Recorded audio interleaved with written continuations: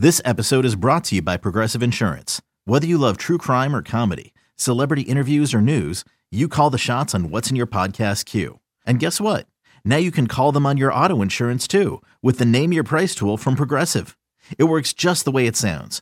You tell Progressive how much you want to pay for car insurance, and they'll show you coverage options that fit your budget.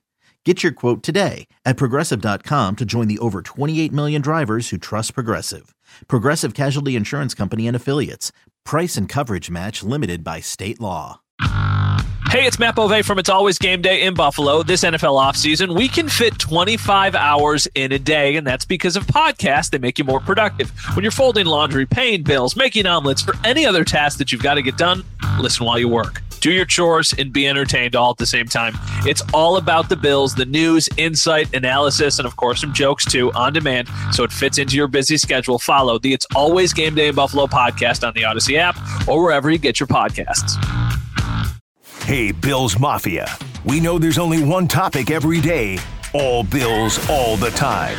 And now Matt Bove and Sal Capaccio are going really deep, talking Bills all year long, because it's always game day in Buffalo. All right, Bills-Jets, Monday Night Football, September 11th. By the way, Sunday night, Cowboys-Giants, September 10th, at MetLife Stadium. Monday night, Bills-Jets at MetLife Stadium. It's the September 11th, memorializing, obviously, the tragedy of September 11th, 2001 in New York City. Football being played, both these teams at home. It's going to be a wild, wild atmosphere. Both these games are going to be super interesting and a great way to kick off the NFL season in this stadium with these two teams, obviously. Yeah, we're driving to New York, so I've got 5 people from Channel 7 who are going. We're going in 2 different waves. We have 3 people going on Saturday, and then myself and a photographer going, shout out Jay Fair, on Sunday morning. But because we are both football junkies, and like I said, I very rarely get to watch football games, we are leaving at 4 a.m. so we can try and get into New York and have all of our work done by 1 o'clock, so we can watch the 1 o'clock games and the 4 o'clock games and sit there and enjoy ourselves. But it was funny because when we originally made our plans, work, understandably so, Channel 7 asked, hey, could we have you live at 6 o'clock outside of MetLife Stadium on Sunday night? And I said, sure, it's not a big issue. I can do that. And then I looked at the schedule and I said, no. I cannot go live outside of MetLife Stadium because there will be another football game happening in that stadium the night before the Bills game. So I was thinking about doing Billy Joel. We were floating that idea around there at Madison Square Garden, but tickets a little bit too expensive for somebody who's not. I like Billy Joel, but I don't feel comfortable paying $400 to see Billy Joel. We did that, myself and Bill Sabres photographer Bill Whipper did that several years ago when we were there for a Jets game. Loved it. It was great. It was a bit expensive, and I said I don't need to do it again because I saw it and it was expensive, and I saw it was awesome. So yeah, that's a tough call because you want to see something like that. We have a lot of games on the schedule this weekend. We can touch on them in a little while, but this obviously is the most important for our purposes. I want to go back to something you said a little while ago. You said the middle linebacker spot is really the one big concern. How concerned are you about right tackle right now with Spencer Brown starting there and some of the things that we've talked about on this podcast and elsewhere? He's going to be going against a tough defensive line, obviously, and a tough defense and Robert Saleh's defense. How concerned are you there? Concerned for sure. Maybe not as concerned as I am about linebacker, but I might say it's the second or third most concerning thing for the Bills. I just think with Spencer Brown, I mean, the guy's played in playoff games. The guy's played in really, really high stakes environments. Yep. Even if he hasn't necessarily played extremely well in those games, he has that experience. This is not something new to him. To Terrell Bernard, this is something new. So I guess kind of the unknown is maybe the thing that scares me the most about the linebacker position. I would say the 3 biggest question marks that I have for the Bills are linebacker, right tackle, and cornerback too. And I think it would probably be that order for mostly everybody who is watching the Bills, roots for the Bills, covers the Bills. I think Christian Benford is steady enough that that's not a huge concern. I think it's just something to monitor. I shouldn't even say cornerback too. I'll say cornerback in general because I don't know what Trey White is going to be this year. Is it 2020 injury or 2021 before the injury Trey White, or is it Trey White after last year when he came back? It's probably somewhere in the middle. But yeah, I would say that those are the 3 areas that, I'm circling on my piece of paper that say, okay, those are matchups you got to watch because those could be places where the Bills get exposed. So the Jets, we know, have a very, very good defense. Speaking of, Spencer Brown at right tackle, you got Osiris Torrance, who has yet to play a snap in the NFL. Obviously, this will be his first action when he lines up Monday night next to Spencer Brown. This is a very good defensive front. You're looking at Quinnen Williams, Al Woods, Carl Lawson, John Franklin Myers, who they really, really love in New York. This is going to be a really tough matchup. Robert Saleh's defense has obviously given the Bills a little bit of fits the last couple of years, last couple of games. The Bills lost there in New York, and then it wasn't an easy game in Buffalo when they. No. I will say though, Josh Allen torched Robert Saleh's defense on Monday Night Football in San Francisco, in Arizona against San Francisco a few years ago. So they're in for a tough role here, a tough way to go at it, but a heavy lift. Sauce Gardner at corner makes it even more challenging. So what do the Bills have to do you think, on offense against this defense? Is it, hey, let's go attack them? Is it, let's just play it slow and steady, try to run the ball? Like, if you're a coordinator, if you're Ken Dorsey, how are you thinking about maybe attacking this defense? Quick passes. Get the ball out of Josh Allen's hands. Make sure that defensive line cannot take over the game. Easier said than done, right? One of the things that makes the Bills so dynamic is their ability to hit the big play. And usually you need a little bit of time to let that big play develop. You still need to do that, but you need to be calculated on when you do that. Because if you're giving yourself bad situational football opportunities, if it's 3rd and 9, 3rd and 8, then you might be screwed. And then you might be talking about losing a game. But if you stay out in front of it, okay, 1st and 10, quick, 3-step drop, Deontay Hardy, 6 yards, boom. Like, that's the kind of stuff that they need to be doing. That's why I like, honestly, if you're playing fantasy football or if you're betting or whatever it is, I like Deontay Hardy, Dalton Kincaid. I do too. This week a lot.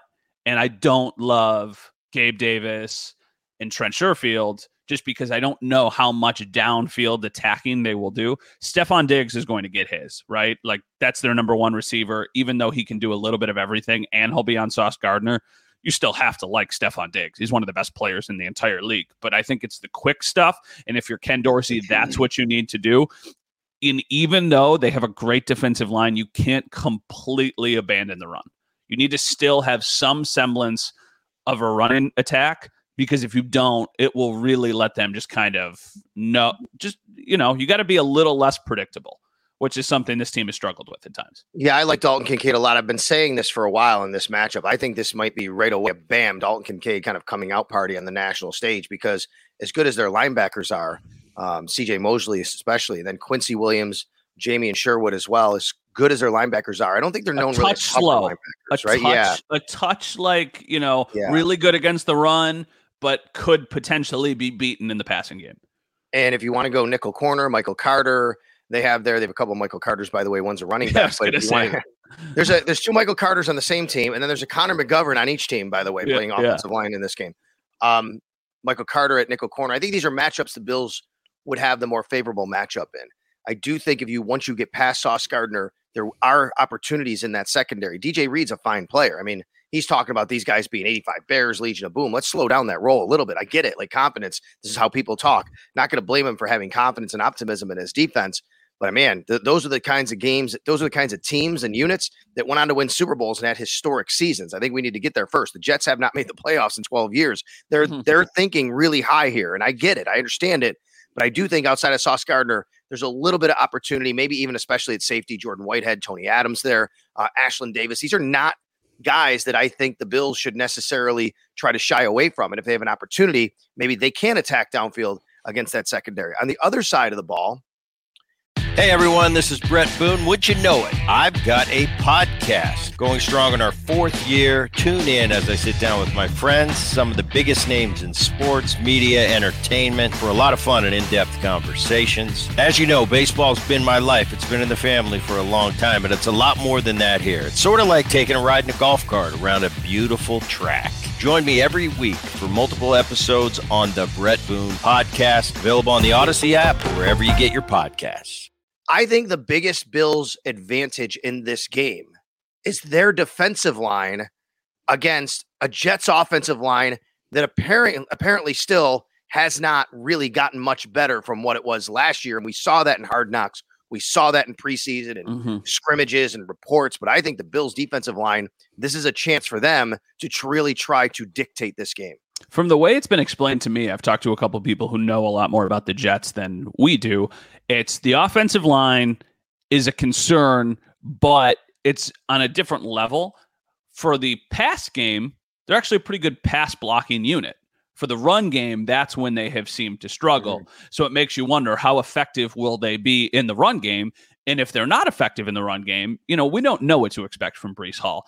I said on the last podcast, 8 to 10 touches is probably what I'm expecting to see from Breece Hall. For Dalvin Cook, it's probably the same, 8 to 10 touches. So let's say they get between 15 and 20. If those are not effective, whether they're, rushes or short passes, it will make them one-dimensional. And anytime you make a team one-dimensional, that's when I think you can have a little bit more success. If they don't hold up in the pass pro, like you need a big day from Leonard Floyd, you need a big day from Greg Rousseau. Obviously, any pressure on the interior will help you significantly. The one thing that we also have talked about is you might be catching the Jets at the right time because of a new coordinator, a new quarterback, all that kind of stuff. But I had a conversation at the stadium yesterday with somebody on the team, and they said, I hear your point, but it really doesn't matter because it's Aaron Rodgers. And Aaron Rodgers will have all of that stuff figured out, and we have to be prepared for the absolute best version of Rodgers and for the Jets and for the offense.